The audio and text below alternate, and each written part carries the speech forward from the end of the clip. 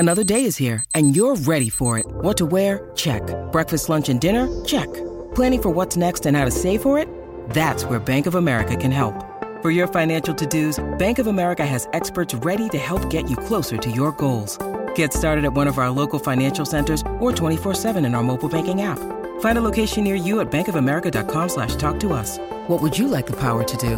Mobile banking requires downloading the app and is only available for select devices. Message and data rates may apply. Bank of America N.A., member FDIC. When you need mealtime inspiration, it's worth shopping Kroger, where you'll find over 30,000 mouth-watering choices that excite your inner foodie. And no matter what tasty choice you make, you'll enjoy our everyday low prices, plus extra ways to save, like digital coupons worth over $600 each week. You can also save up to $1 off per gallon at the pump with fuel points. More savings and more inspiring flavors make shopping Kroger worth it every time. Kroger, fresh for everyone. Fuel restrictions apply. Think you know the Brooks Ghost? Think again. Introducing the all-new, better-than-ever Ghost 16. Now with nitrogen-infused cushioning for lightweight, supreme softness that feels good every step, every street, every single day. So go ahead, take your daily joyride in the all-new nitrogen-infused Ghost 16. It'll turn your everyday miles into everyday endorphins. Let's run there. Head to brooksrunning.com to learn more. Hello, it is Ryan, and I was on a flight the other day playing one of my favorite social spin slot games on ChumbaCasino.com. I looked over at the person sitting next to me, and you know what they were doing? They were also playing Chumba Casino. Coincidence? I think not. Everybody's loving having fun with it. Chumba Casino is home to hundreds of casino-style games that you can play for free anytime, anywhere, even at 30,000 feet. So sign up now at ChumbaCasino.com to claim your free welcome bonus. That's ChumbaCasino.com and live the Chumba life. No purchase necessary. VGW. Void where prohibited by law. See terms and conditions. 18 plus.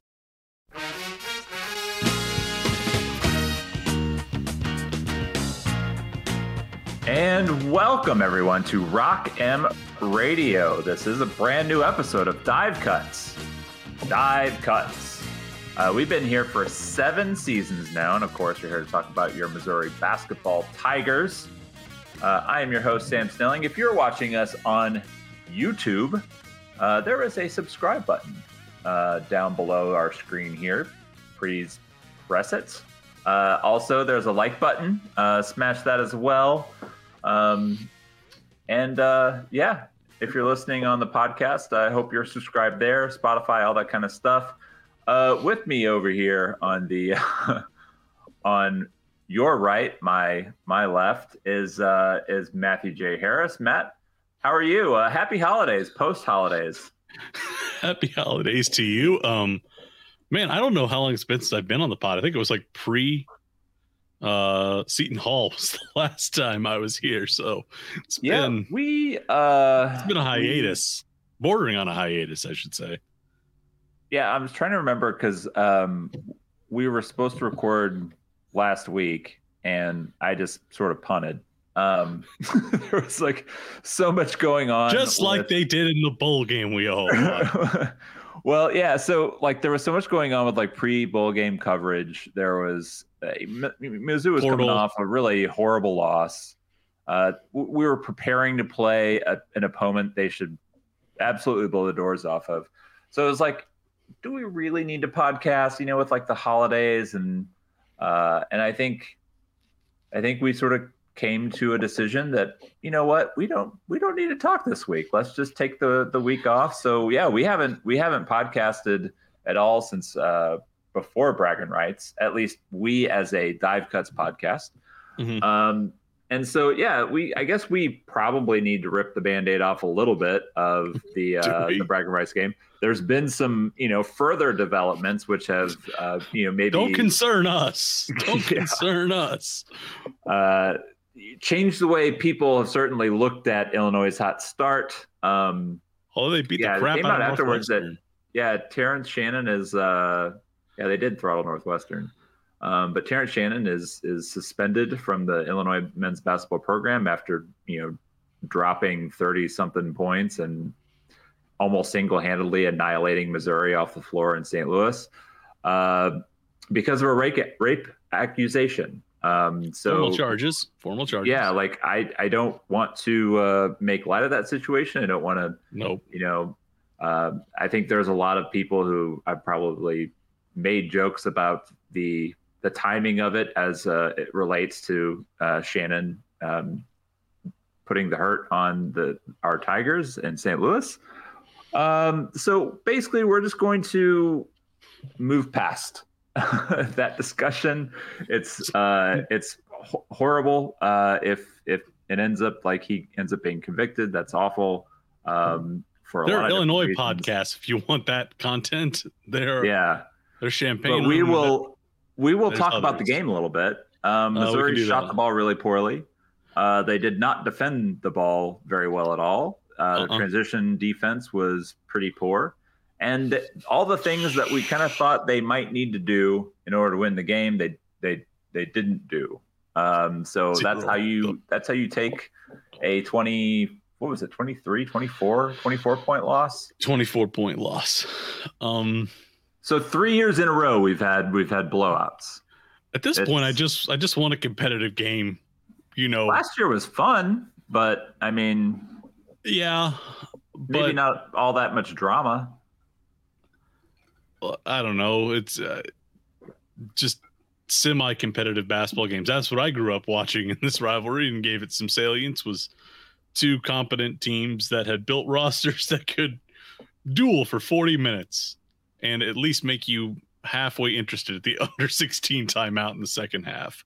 We haven't had that for a while. I'd like that to resume again sometime soon. It was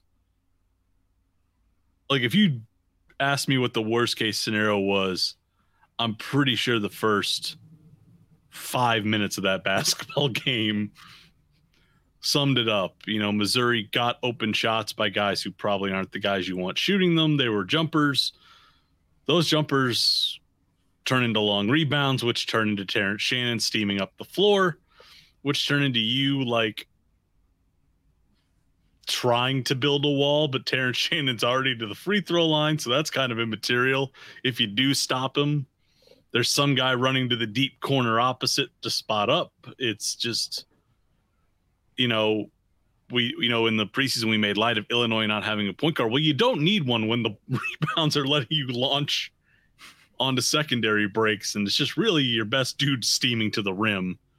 It was brutal, Missouri. Well, and also your best dude, going very hard to his strong hand. Like, I think like that's one of the things that has sort of, bothered me when Missouri has done some of its full court pickups, and they don't weak a guy at all. They don't. Yeah, they don't push him to his weak hand, and it's just like, well, like even against like Kansas, and I remember like Aiden Shaw going up to pressure KJ Adams and just letting him go right. Like, what hand do you think that guy wants to dribble with? Most bad ball handlers can pound the ball with their right hand, like if you're right-handed, right? So if you put like Connor Vanover, ask him to bring the ball up, and you let him dribble with his right hand, he'd probably be okay. I mean, as long as he's defended by like another big guy, right? But like that's kind of the exchange here is you're allowing guys to dribble with their dominant hand, and you're not forcing them to make any decisions. All they have to do is go forward.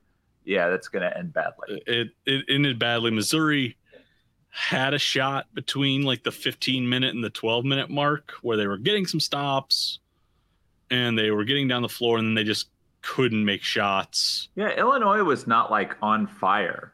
No, there was a chance for them to dig in. They got it to 14-9. I think I wrote about it. It was 17-9 actually, and I think I wrote about it in the Aiden Shaw piece a couple weeks ago. Like, they're down 17-9, but they come down, they break some token pressure, they kick ahead, and it's Shaw open in the corner. And if he drives it and tries to, put a foul on Coleman Hawkins, you're in that ball game. He misses a jumper. Illinois comes down, buries a three. All of a sudden it's, an 11-point ball game. You're calling timeout. You're trying to stop it. And they just could not find a way to get an extended 2 to 3 minute period of quality offense to cool Illinois down. I'm not surprised Illinois came out of the gates fast. They were embarrassed last year. I think they clearly had a little bit more of an edge going into this game. More of the guys who were in that beatdown last year were still on the roster. Mm-hmm. Like, it wasn't inconceivable that Illinois was going to come out and really roll in the first 4 minutes of that ball game. Also, like, in a reverse of last year, like, you know, Kobe went off last year, and Kobe was on the Missouri roster for the beatdown the year before. Yeah. You know, and so, like, the best player in the game, you know, last year pissed off from getting their ass kicked. Yeah, and now it's basically Illinois' turn, you know, and Shannon was awesome. Really terrific. Like, he did everything that you know, kind of thought he could do, and, you know, to his credit, he got to his spots. If you want to ding Missouri, they certainly allowed him to get to his spots with not a lot of pushback. No, but I think what we're both saying is, like, there was a moment maybe about 5 or 6 minutes in where Missouri could have dug its heels in, grinded out a couple of buckets, and really, you know, calmed things a little bit, and they just couldn't do it. Right. And once Illinois got that thing to 11, you know, then push it out to 15, we've watched this team, you know, try and save some face. They've done it, you know, against Minnesota. You know, they rallied back against, you know, Seton Hall, but neither of those teams are of the caliber that Illinois is and had sort of the depth, at least in the first 5, that Illinois has. And Missouri just couldn't make enough shots to sustain it enough. And, you know, I thought they figured out some things in the second half to kind of try and, you know, get a little bit of rhythm, but then Illinois would get right back to just pounding them and eating them alive in transition. It was just, you know, it was pretty much an all systems kind of failure in a lot of ways there. And I just don't know what you really take out of that game outside of, you know, to me, it's a burn the tape type of game. I don't know what you draw from that, you know, reviewing that really heavily, other than, you know, we were terrible, you know, in transition defense. They got stuck over helping again. Like, there were some really fundamental breakdowns that you don't need tape to address. You know, you've coached those points long enough that I think you can, you know, kind of expend minimal effort, really just, you know, having grisly autopsies of film. I think that was a pretty quick review there. But then they got a week off, and then they got the most get right type of situation in the world, a sub 330 team in KenPom, an empty gym. Which, you know, like, this year hasn't always gone according to plan. And certainly early, you know, Missouri wasn't putting the distance between them and Central Arkansas right away, but they did, you know, and a nice little run there. And I think towards the end of the first half was what kind of gave them some distance. And then they just sort of doubled that distance pretty quickly at the start of the second half. And that game was, I mean, largely uncompetitive. But there were certainly things that, you know, I think the both of us, or even the three of us, if you want to include the other co-host who shows up sometimes, Matt Watkins, and wanting to see kind of a larger role for Tamar Bates. You know, like, you have guys who are doing really nice things on offense. That includes Sean East. It really includes Tamar Bates. And you want to see those guys take more shots. And, like, there have been games where Tamar Bates has barely shot the ball 5 times. And, you know, like, I realize there is always going to be a learning curve when you're kind of coming into a new system. You know, for him, especially coming from a style of play where he was basically asked to defer in most offensive situations, to a situation right now, you know, with Missouri having both Caleb Grill and John Tanji just not playing. You know, like Tamar is really the only newcomer that could offer you any kind of hope offensively. Yeah. So he needs to, and hopefully that's a trend. Because I think it could be. Yeah, I think the one thing that I give them a little bit of leeway on in the UCA game was, you really have to go back and look at the lineup kind of sub pattern that they were using. we've talked about, maybe they need to break up Honor and East a little bit. We've talked about it on the pod here. We've written about different ways defenses target them in switches, different kinds of switches, but they get targeted because they're smaller guards. And they can be a liability sometimes in those switch situations. So it's like, okay, do we need those two together as much? Especially when it seems like increasingly they're really overlapping each other in terms of what they're trying to do offensively. You're not getting sort of that nice diversity, in terms of skill set. Well, Missouri spent a lot more time in the first half pairing Ant Robinson with either one of Honor or East. We've talked about, is there a need maybe to try and, see a little bit about, what maybe like a guy like Kurt Lewis could do. If you're not going to have other sources of offense, you got to be able to evaluate him. There were stretches where it was Honor, Robinson, and Lewis together. And when UCA made its push, that was the backcourt on the floor. So there were some moments I thought where Missouri was clearly trying different things with the rotation in the first half that were sort of overlapping those periods, I think, where UCA was getting some traction. And that's not a surprise to me that happened. But, you look at when UCA cut the lead down, went on an 8-2 run, this is the lineup on the floor: Honor, Robinson, Lewis, Shaw, Carter. Is that the lineup that you think is going to position you for success? Probably not, but you're getting to evaluate, Robinson alongside Honor. You're getting, a cameo for Lewis. Shaw and Carter, are, guys that I think that they want to see together in terms of the 4 and 5. They've done that in a starting lineup. So I think there were just long stretches on Saturday where they were like, oh, right, we've tried some things with our sub pattern. Let's really expand, the viewfinder here and see what we have.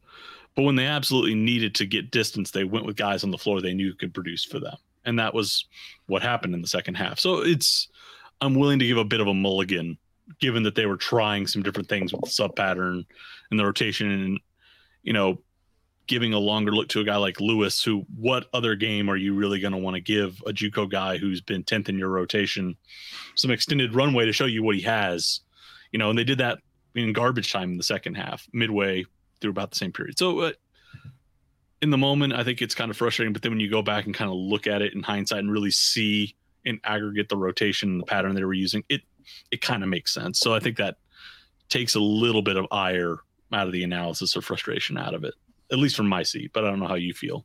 It is Ryan here, and I have a question for you. What do you do when you win?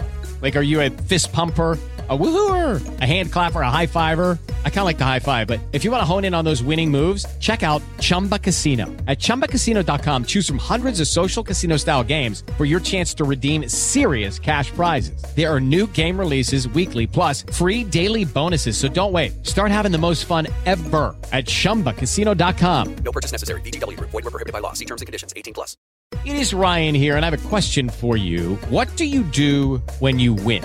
Like, are you a fist pumper, a woohooer, a hand clapper, a high fiver? I kind of like the high five, but if you want to hone in on those winning moves, check out Chumba Casino. At ChumbaCasino.com, choose from hundreds of social casino style games for your chance to redeem serious cash prizes. There are new game releases weekly, plus free daily bonuses. So don't wait. Start having the most fun ever at ChumbaCasino.com. No purchase necessary. VGW Group. Void where prohibited by law. See terms and conditions. 18+. Hello, it is Ryan, and I was on a flight the other day playing one of my favorite social spin slot games on ChumbaCasino.com. I looked over at the person sitting next to me, and you know what they were doing? They were also playing Chumba Casino. Coincidence? I think not. Everybody's loving having fun with it. Chumba Casino is home to hundreds of casino-style games that you can play for free anytime, anywhere, even at 30,000 feet. So sign up now at ChumbaCasino.com to claim your free welcome bonus. That's ChumbaCasino.com and live the Chumba life. No purchase necessary. VGW Group. Void where prohibited by law. See terms and conditions. 18+. Okay, round two. Name something that's not boring. A laundry? Ooh, a book club. Computer solitaire, huh? Ah, sorry, we were looking for Chumba Casino. That's right, ChumbaCasino.com has over 100 casino-style games. Join today and play for free for your chance to redeem some serious prizes. ChumbaCasino.com. No purchase necessary. Void where prohibited by law. 18+. Terms and conditions apply. See website for details. No, I mean, I think you knew coming off the previous three games that there were going to be some changes. And, like we talked about, I think before going into those games, like you had to go 1-2. And if you could find a way to go 2-1 in that 3-game stretch, then all the better. And they went 0-3, which, like you're really up against the wall. And so there's virtually no wiggle room for this team. If you have any hope whatsoever left of them playing, it's gone. There is no flex left right. in the rope. And and so I think like, you and I are like, you kind of look at the layout and the numbers and we're kind of like realistically, what is this team and what are the odds they're going to, play in the NCAA tournament? And less than 5%. It's not great. Right. So it's just like, all right, you get to conference play, whatever, like, we'll see what happens, but this definitely feels, more like, like season 2 of, Konzo and, and all that, where, they were decent. They were competitive for the most part. Like you kind of like before we came on equated, Sean East, like really having a nice year to basically being this year's Jordan Geist. And, there's a lot of parallels you can draw to that for, because the reality is like when you have a team that struggles to score, which Konzo's second team did, because they foresaw all this offense kind of running through Jonte Porter, and then Jonte wasn't there. And so like the same thing with this team is I feel like they foresaw their offense running a certain way. And like the two big cogs that they thought they were going to be able to plug in were going to be starters. There. Yeah. They're on par. If you look at their projected like win, their value in terms of wins, they're basically 80% of what Jonte was forecast to be. So imagine that's the situation you're in. Yeah. These two guys being out are 80% or 85% of what Jonte was going to be. And if you had told people in year 2 of Konzo that you're not going to have Jonte Porter, people would not have expected this. So I think that that's the hard part here is, this team, I'll have a piece tomorrow kind of looking at what they got to do moving forward. I think we always encourage people to look afield and look at, kind of the broader picture. Most outlets have Missouri between 7th and 10th in the preseason. We had them 6th. We always seem to slot them unsurprisingly, maybe a spot higher than the consensus. But if you had said to people in the preseason that were picking the SEC, Missouri's not going to have Caleb Grill or John Tanji, where do you think they're going to finish? Most probably would have said, 10th, 11th, 12th. What are they doing? Where are they sitting right now in terms of, their analytic rankings compared to the rest of the SEC? Where are they sitting, at least right now, probably in the standings? Like, I don't think it's frustrating. That's not to discount people's frustration, with what they're seeing, that's natural, but I don't think it's surprising when you understand the circumstances around it. Now, the question for them is, and we can talk about this and use it to pivot into, what we think about the SEC as we get ready to start this week. But the one thing that's working in their favor is their schedule's not bad the first couple of weeks. There's a trip to Kentucky. That's not going to be great, or it could be ugly, but other than that, there is, the trip to Tuscaloosa. I don't think of Tuscaloosa as like a crazy intimidating environment to go into. I still think Bama struggles a little bit defensively at times, Well, and like even a couple years ago and Zoe's worst team, like they were competitive in Tuscaloosa. Right. So they're going to go to Texas A&M as well. Like that's not a hot house necessarily. So they're not, going into Auburn in week 1. They're not going to Fayetteville in week 2. Mm-hmm. Rupp is tough, but even like if you've even been to a game in Rupp, there are long stretches where Rupp is pretty placid. So like they get Georgia, South Carolina, Florida, South Carolina, in the next 21 days. Florida at home. There's a way you can get to 3 or 4 conference wins early. And now, is that going to get you on the NCAA tournament bubble? Are we going to sit here on January 27th and go, oh man, they've revived hopes? No, but if you're 4-4 or 4-3 in late January, you can at least look at, the final month and go, all right, we're back to full strength. Maybe we can make a push to get to 7th or 8th in the standings. That's not going to get us in the tournament, but it's going to get us an NIT bid. I think that's realistically what the hope is now, to stabilize enough to give yourself an opportunity to play for an NIT bid. That's not going to sound great to some people, but I think that's just probably the most realistic outlook as you sit here on January 3rd at this point, is to play well enough to maybe keep an NIT bid on the table. That's I did want to point out, I realize there may be some people who noticed I'm wearing like this shirt with the state of Kentucky on it, and it's blue. This is not a University of Kentucky shirt. If you can't read it, it says Bourbon, y'all.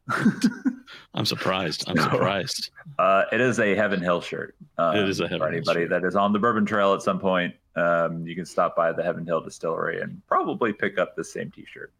But yeah, it's not a Wildcat shirt. So let's kind of look ahead a little bit here. I don't really know if there's much more we need to talk about. No, we're going to know in the next couple of weeks. Are there any more points? Any more points you wanted to make on them? No, I think I'll have a piece tomorrow, kind of running through it. People should read it, but I think we're going to know in the next 2 weeks what this team is, and then I think in the 3rd week of January, if things have gone sideways, we can revisit it and decide or discuss. We can't decide. We don't sit in the room and make decisions for them, but weigh the merits of, do they need to start taking a little bit more forward, thinking outlook on managing this rotation. But we'll wait. That's pessimistic to even kind of hint at right now. We'll wait and see where they are in a couple of weeks, but I think we're going to have a pretty good diagnosis of this team, in the first couple of weeks of the SEC schedule. Well, yeah. So over the next 4 games, they are expected, per Ken Pomeroy, to win 2 of those games. The others are at Kentucky and at Alabama, and then another following up with another home game against Florida. I feel like you can't lose to Georgia. Nope. And have really, because I think at this point, I'm most interested to see if they can do enough to sort of stay out of playing on Wednesday. Yeah. Because I think if you can finish the way things have gone, 9th, or 8th, which is always possible the way that things happen in the SEC. You make your home palace a really difficult place to play in. And then you win a couple you're not supposed to on the road. And certainly Missouri has been in worse road environments. And they beat Minnesota on the road. Granted, Minnesota's, they're at 83rd in Ken Pom. That's not horrible. But so those are the kinds of road environments, you're not going to be overly intimidated by if you've already, played pretty well, at a place like Fog Allen. I don't think there's any place, outside of maybe Fayetteville, Auburn, like you mentioned, that are as intimidating as playing in Fog Allen. And Missouri really played pretty well there. So I think you have to feel confident that you can go to, Ole Miss. You can certainly go to Vanderbilt. You can go to, and I think your point, I've always felt like Kentucky had a very kind of pro it is atmosphere, like a regular season NBA basketball game. You go and it's the home team goes on a run, the crowd will kind of get revved up. But for the most part, majority of the noise that you get is from, the in-house DJ or, whatever promotions they're running. Yeah. I know, you and I both watch League Pass, so we see the the league pass in between action things that happen. The commercials, man. It's better than the commercials. It's wild. Sometimes they do some really funny stuff, but like the majority of it is manufactured. And I feel like Rupp is like that a lot. So I feel like you can go in there. Kentucky is a young team. They have been very up and down. Cal's teams have been. Although I will say, like I think Kentucky's had some really nice moments this year, but they've typically been stronger the longer the year goes on. Yeah. And so like I kind of feel like that's an opportunity. Yeah.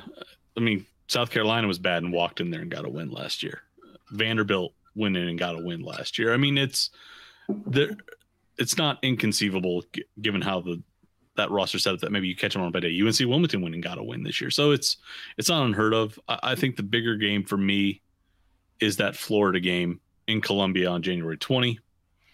That is still a 40%, expected win probability for Missouri. It's always floated between 40 and 52%. Like that's always sort of settled in that toss-up range. That's the kind of game that if you want to try and assure yourself of getting to 8th or 9th, you need to pick off that game at home. Those are the kinds of games that I think you look at and say, okay, we can get a pickup opportunity here. Maybe Caleb Grill is close to coming back.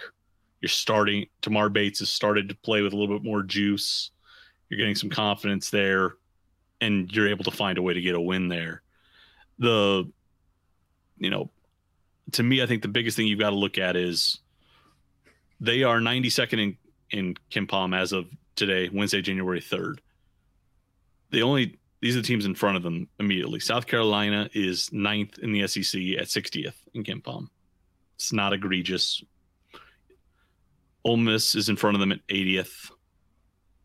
Georgia's in front of them at 86th. LSU is behind them at 104th, and then Vandy is 209th. Missouri plays 7 games against those 5 teams. If you want to get to 8th or 9th, you probably need to go 5-2 in those games. Like you got to win your home games. You probably got to steal road wins at LSU and Vandy to feel good about getting out of the bottom, because I think usually teams that finish the play on Wednesday have 6 or 7 wins is usually the cutoff. If you can get 5 wins against teams around you in the bottom of the standings, you should be able to steal 2 or 3 somewhere else to get out of Wednesday. So like we say every year, everyone looks at who you got to beat in front of you. A lot of what the SEC comes down to is, do you handle business at home, and do you beat teams that you should beat that are behind you in the standings? It's, that's not revolutionary to say, it's not crazy, but that's really a lot of what success in this league is, or at least getting to the middle of the pack, is just handling your business, protecting your home floor, beating weaker teams on their home floor. Like that's really all it is. We can almost call it the Mark Stoops rule. Yeah. Like Kentucky football always beats teams that are worse than them, never beats teams that are better than them. And so like they're always pretty good every year. They're pretty good. And I think like you're always going to take an unexpected loss. No team is kind of immune from an unexpected loss. At least, there's always every other year or something like that. There's always a team that kind of goes on a big run and they only get taken down by, somebody really good on the road.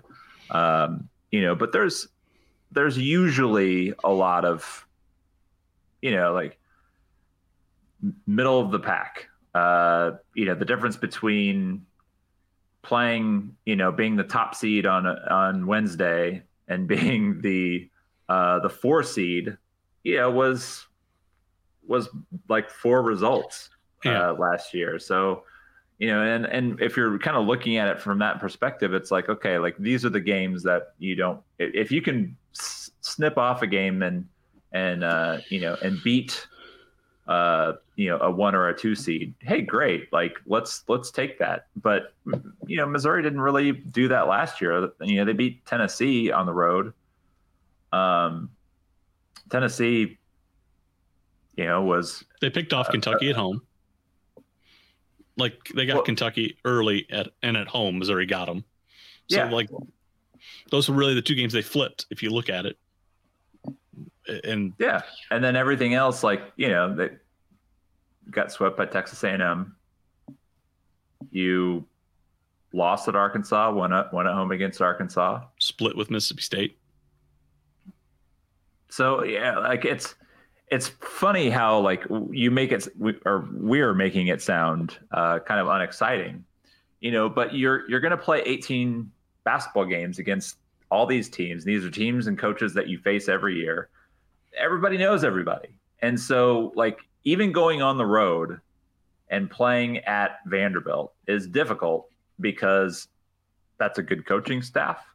They're having a tough year. So yes, you should win. But even if you do win, it's probably going to be a close game. If you can get out of there with a 74-68 kind of win, hey, great. It's a dub. Let's get out of here. Yeah. And I think when you talk about winning on the road, especially in league play, you have to be able to be really, really happy with any kind of win and then try to win as many as at home. And I think that's basically, Missouri is in a situation this year where the expectations are middling enough. I still think there's a lot of fans who think they can maybe exceed expectations and challenge, but for the most part, we're all just look, this is looking like it's at best an NIT season. And even if they don't kind of make it there, I still think you can get a lot of progress made this season with a lot of the guys that they have on the roster that you're wanting to bring back. And so how do we approach this, this season? Well, it's like you're saying, we've got a really important, probably 2 or 3 week period where you start to kind of learn, you can't kind of come out of this 2-6. Nope. The way I would I ignore, and that'll sound weird, I ignore, the results of going to Rupp, going to T-Town.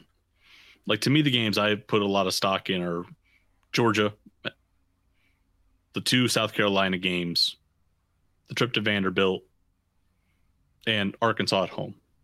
Those are all teams sitting lower than 58th in KenPom. And the Arkansas game is at home. There's a world where you could be 5-4 leaving Nashville on February 3rd. Now, that's not going to get people excited, but you look at the home stretch, you have a trip to Ole Miss, who's 80th. You get Mississippi at home again, and you get LSU again. There's a way in which if you're 5-4, you can start to think, okay, we're at least, if we just are competent down the stretch, we're not going to wind up in that, playing on Wednesday. We're going to be able to keep our guys competitive enough and focused enough playing for the postseason for an NIT bid. And we can still kind of integrate our young guys and a guy like Tamar Bates, who we want to keep around, in such a way that, we're able to develop them. That to me is where I think you want to be. If anything more than that is awesome. And if, say they start 7-2 and we have to talk about them suddenly reviving their bubble opportunity, I'm not going to be oh, darn, we have to reassess. But if they're 5-4, or maybe even 4-5 on February 3rd, I think you can at least say, okay, they're tracking towards avoiding Wednesday. They're tracking towards the NIT. They can still, have some vets engaged for getting one last postseason trip. They can still give these young guys some meaningful games with some stakes behind it. I think it's like you're saying, you don't want to go 2-7 though, and just have everybody going, crap, we got 4 more weeks of this. Yeah. I just think, we talk about culture and, what it means to have a program, that's healthy, making it so that you have some stakes, even if they're not the ones you maybe dreamt about in October are there, but at least having something tangible, something out there in front of you that can keep guys engaged, focused, bought in, that matters. And so I think that's what the next couple of weeks are about here is, can they play well enough to keep some stakes involved here for them outside of just playing for pride and outside of the staff just feeling like, okay, we've really got to preserve a good environment for our young guys to feel like they're still getting some development. Because we're going to start seeing young guys hitting walls probably in about 4 or 5 weeks. So it's kind of a weird, tenuous balance here. So I know what we're talking about is probably not exciting to some people. It's probably a downer for some folks who, in a season where people I think are already kind of a little bit deflated, but that's the reality. And I think, it's better to start there than sort of just say, well, maybe there's a way they can thread the needle. I think being really sort of honest on the front end here is probably the best way to keep things healthy for this, the guys that you're watching and for your own sanity. Well, so did you know that the Georgia Bulldogs have the nation's 7th longest active win streak? They have won 8 games in a row. They started 2-3 with losses to Oregon, Miami of Florida, and Providence. They beat Wake Forest and North Carolina Central.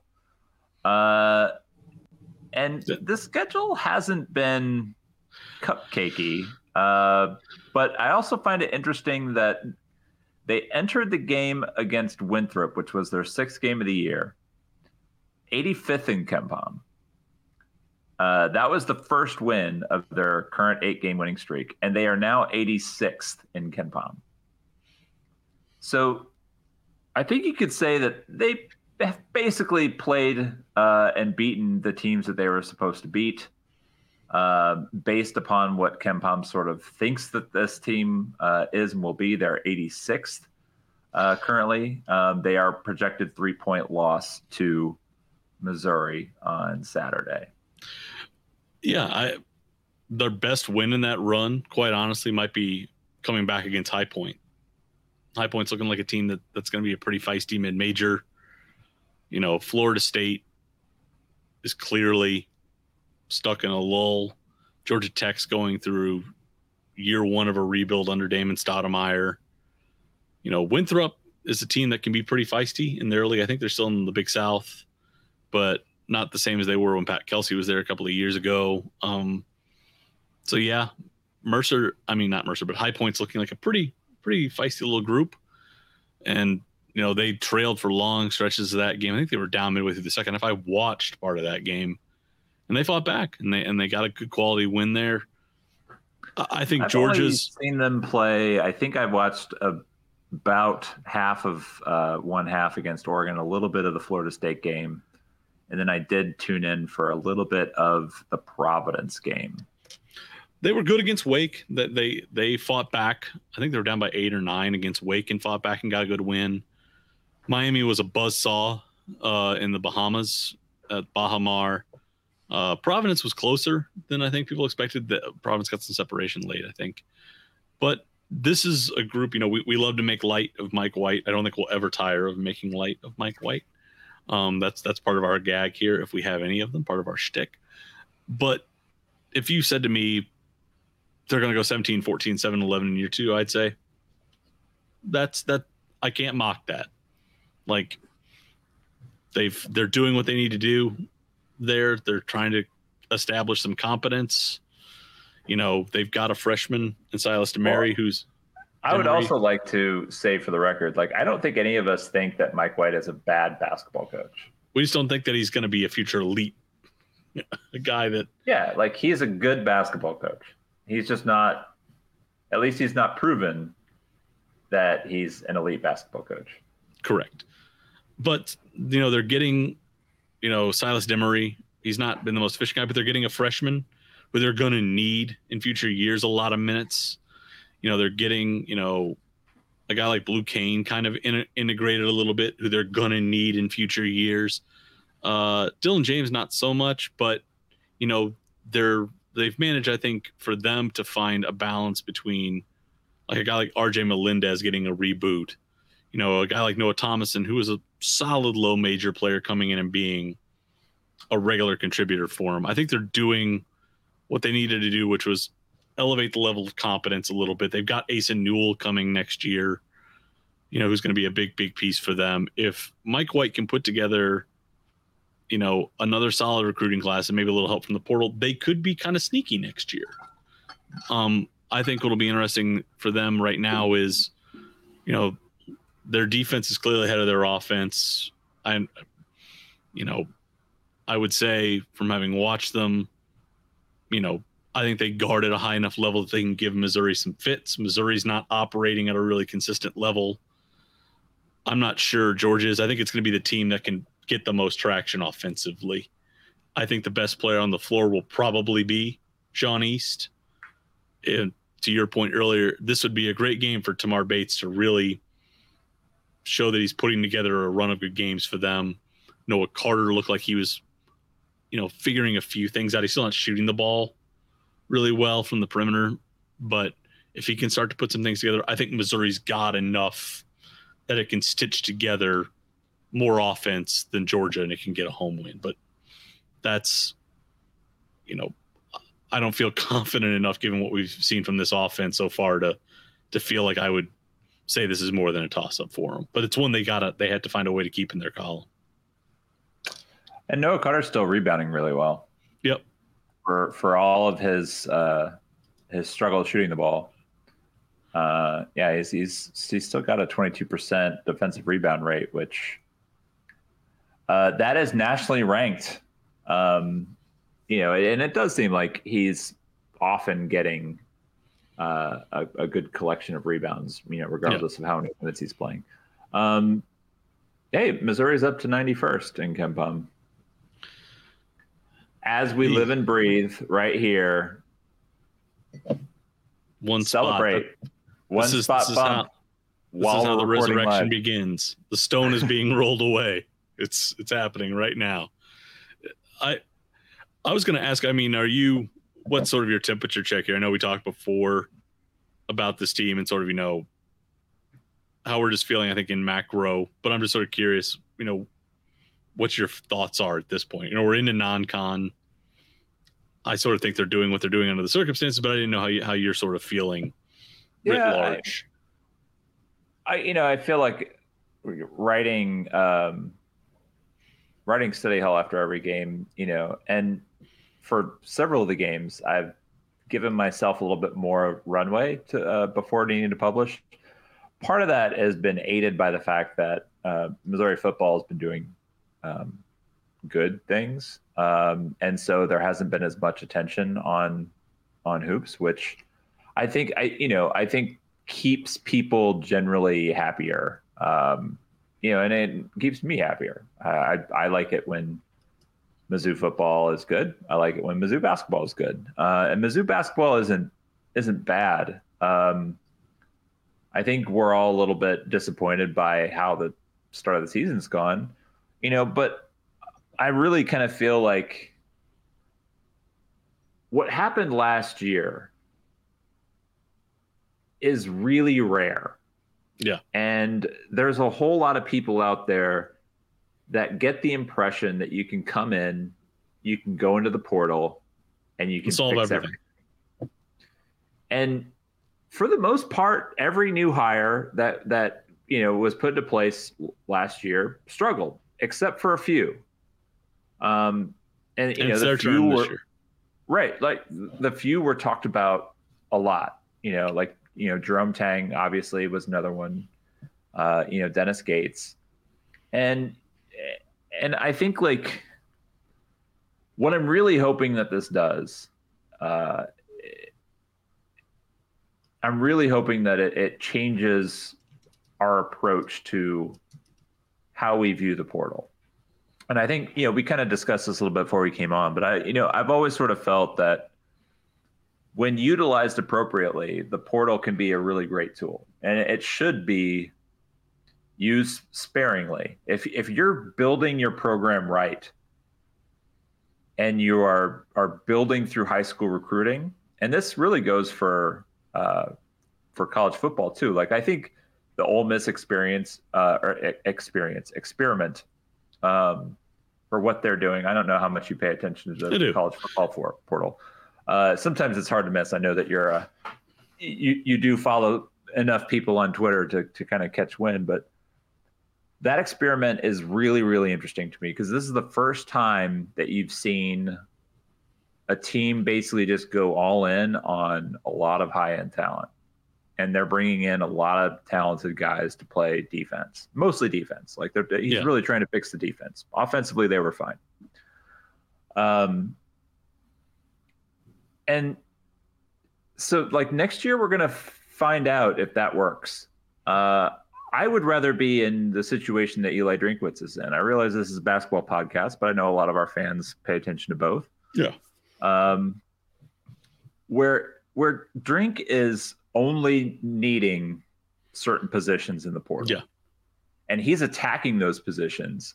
And to the point where, like, I don't know how much weight you give to On3's transfer portal rankings, but Missouri has the highest, like, per player ranking, like, based on, like, because they're not taking 25 guys. They've got, 6, 7? But those guys on a individual basis are ranked higher than even Ole Miss, which I think that's, we've talked about this a lot with basketball. It's like, that's where the value is. I love what Missouri has done with their prep recruiting. It's been awesome. And yeah, going back to basketball now, I really, really, really like getting young players you believe in. I really like this 2023 class.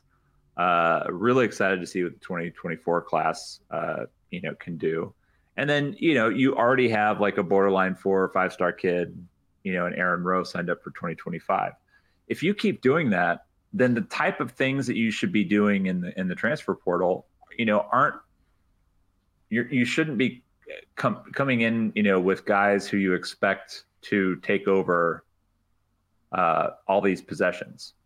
You want to fix here, you want a patch there, but the biggest key why Missouri was good last year was Kobe Brown, who started developing under the previous guy that everyone maligned. Right.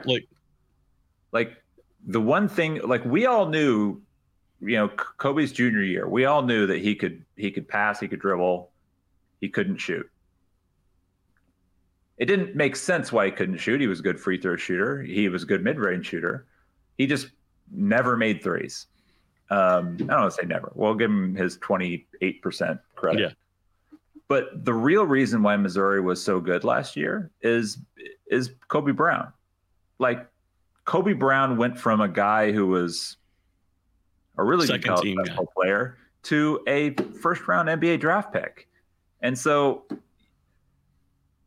that development started early and continued on. Dennis Gates kind of capped it off. And that, coupled with, being able to put a really good shooter. I don't think who developed, who Dennis Gates took from JUCO and developed. Yeah, like Dennis Gates had, for 3 years, and Nick Honor being a point guard who was not going to turn the ball over. They didn't get everybody that they wanted out of the portal, but they had a low turnover rate. They shot a high volume of threes, and they made a high volume of threes, a high percentage of threes on that volume. When you sort of blend all that together, it makes sense why they had a good year. So, kind of going back to your original point, I'll stop talking here in a second. I'll let you finish off if you want. I really think that regardless of what happens the rest of the year, they need to really, really buy in with what they've already got on the roster and what's coming in. Yeah. I'd make this point. Jerome Tang's crew started the year at 25th in KenPom. They're currently 74th. Mizzou and Kansas State, the two darlings with first-year head coaches, have sank about the same number of places in KenPom over the non-conference play. They've both taken losses by, 2 double-digit losses to teams that are probably going to contend for the NCAA tournament beyond the bubble, and they have a close loss, by less than single digits. So, like, their profiles, K-State started higher, and they've played a little bit better. But you can see it does help being in the Big 12, by the way. It does help being in the Big 12. But like Kansas doesn't have, Naquan Tomlin. Missouri's never had John Tonji. They've had injury issues at certain times with K-State. Missouri's had injury issues. Like, I think you can see a lot of parallels between those two coaches and what they've had to do in year two. And the question again is going to be, do you believe that Jerome Tang can recruit enough quality guys in the high school ranks to build a long-term stable core? Because that's what Baylor did. Baylor went to the transfer portal, but Baylor would go take developmental dudes out of the transfer portal and plug them in. It's realistically right now, I think I'll even look up Xavier. Xavier has, I think, sitting at 43rd right now. So Xavier stabilized a little bit. They're 7-6, but again, they're playing in the Big East. But Xavier has lost to number 2 Purdue, number 48 Wisconsin, number 136 Oakland, number 1 Houston, number 140 Delaware, number 42 St. John's. They are 7-6 right now, and probably toward the back end of the bubble. And they were a team that, again, kind of tried to go to Europe, try to go to the portal and try to do some things really quickly. Arkansas is a team that's dropped 40 or 50 spots in KenPom, and Muss is supposedly the master of the portal. But I think even seeing Muss struggle tells you that there is high variance with that strategy. And moving into the spring, I think what we're going to see is, and what's going to be interesting to monitor is, what types of guys are they targeting in the portal? Like, they need to get older. I agree with that. I don't think you can go in with 9 underclassmen as part of your core. I think you do need some seasoning there. Tamar Bates can't be the only vet with real experience, but are you going to get, a point guard that can, be a backstop for Ant Robinson as he starts and takes on his first season as the main guy? Are you going to get a 4-man, who is really in there to help you just be a connector on offense? If he's a guy who's only getting 15 to 18% usage and is cool with that, but can run your stuff, can run your Princeton-based stuff, get the ball where it needs to go, move it, set guys up. Are you finding that guy, or are you trying to go find a guy that you could see a similar image to Kobe Brown? Are you getting a wing that's a floor spacer that can come in and knock down shots, keep the flow open so your young guys can have some operating room? Or are you looking for a bucket getter? Like, I think it's going to be really interesting to see what they do. Are they looking to go get guys that can fill in and play very specific roles and can help this, young group sort of, make some really suitable progress, and make a tournament, as opposed to, we're going to get 3 dudes who are going to be our key cogs and, tell the freshmen, hey, we know we recruited you on this idea that you're going to come in and, maybe have some room to grow. No, we've changed that. I think that's going to be the thing that we sort of monitor going into the spring as well, is how much do they start relying on the 23 guys, and then who do they target in the portal? I think that's really interesting to me. We'll talk about the postseason if they play well enough to position themselves for it. I think what you could start to see that's going to be worth monitoring, it's not as exciting, is how do they start positioning some of these guys that have shown flashes that have long-term upside? How do they start positioning them to become a core that we look at in like 25 or 26 and go, this is a team that has Final Four aspirations? This is when you start making developmental decisions around that, and that's no less important than, whether or not you can put yourself on the bubble or what your seating position is. I think there's still some long-term things that are going to give us, some that should keep your interest and keep your eye on how this team performs down the stretch. Yeah, like, I think, if the goal is to be always an NCAA tournament team, or at least in the conversation for an NCAA tournament team, or to be the kind of team and program that builds towards competing for national championships, or just national championship, a Final Four appearance. I mean, we're Mizzou fans, so we're like, yeah, I would love to see a Final Four. Yeah, like, could we just start there? Yeah. And I think, yeah, so I think, like, you're right that and we'll analyze it as it comes, but, like, the games here the rest of the way are worth monitoring for kind of, what this individual team can do and what the second season of Dennis Gates era is going to mean. But I think hopefully what you're really hoping for is that, like 2-3 years down the road, we're looking at, this current spring as kind of being the linchpin for why the team has gotten to the stage it is because they were able to develop that core. They were able to, sustain. I think sustain is probably the right word, to sustain the environment that I feel like they've built around the program. So yeah, I'd like to see them stay out of the Wednesday play-in game. Like what happens postseason. I'd like to see this team be competitive kind of the rest of the way out.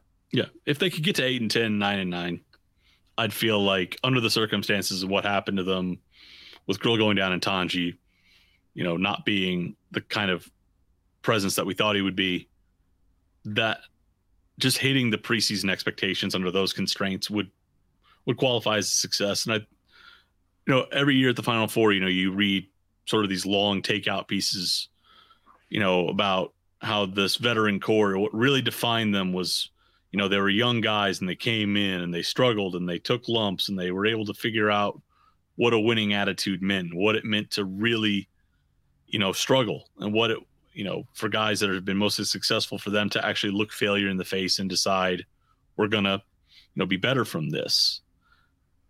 I think the hard part here is the reason why we've talked about it is I think a lot of people have thought the portal could be a way to sort of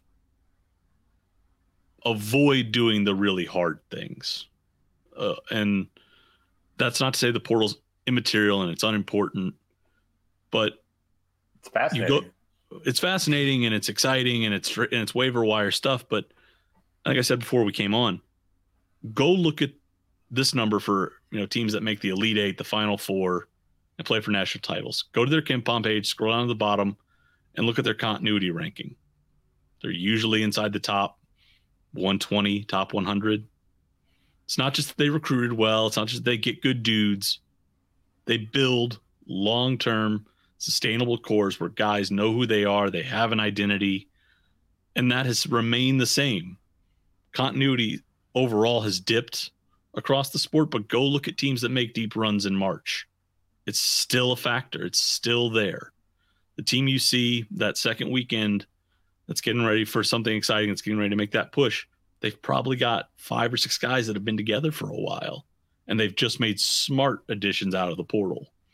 That's where I think Missouri can get to. They've started to acquire the pieces through prep recruiting to build that core. They've just got to stay patient long enough, and we've got to stay patient long enough to see what they do with that. If it's year 4 and it's still a team that's doing what it's doing now and they've landed some top talent, then I think you ask really hard questions and you can start to be frustrated. But right now, I think they gave us a really, really nice serotonin level in year 1. But now I think they're doing the hard work. And now we've just got to see if they can finish it off and put together the right pieces to get Missouri to where we think it can be. But that there's still some stakes attached to this, even if in the near term they might not seem all that tangible to us. But that's all I got. Well, that's all we both have. We did go a little long, but I think anytime you get Harris and myself talking about existential program questions, it's always going to go a little longer. I really didn't even intend to veer off into that direction, because I know that your question originally was just about this team, but it's hard to talk about any one team without talking about the bigger picture. So we are going to dip out. We are kind of getting into the meat of the season. We are going to try to move back to our regular schedule of kind of going on Monday nights. We'll probably spot in a live show here and there. I just threw up a link for 573tees.com. We still have t-shirts over there if you want to get them.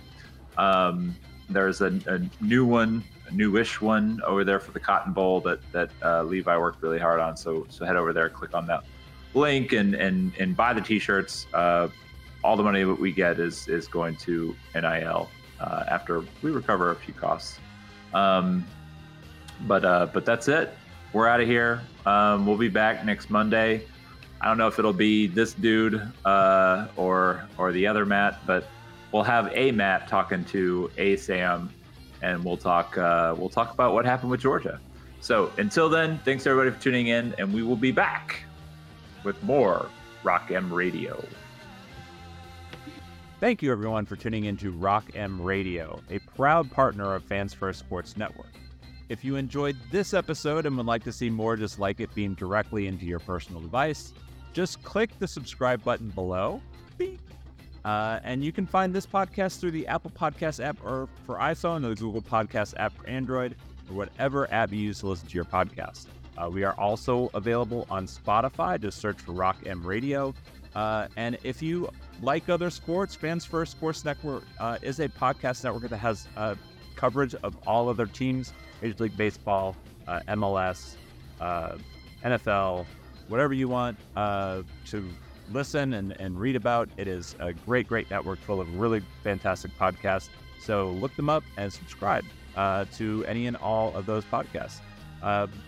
Rock M Radio will be back with more episodes coming soon. Thanks.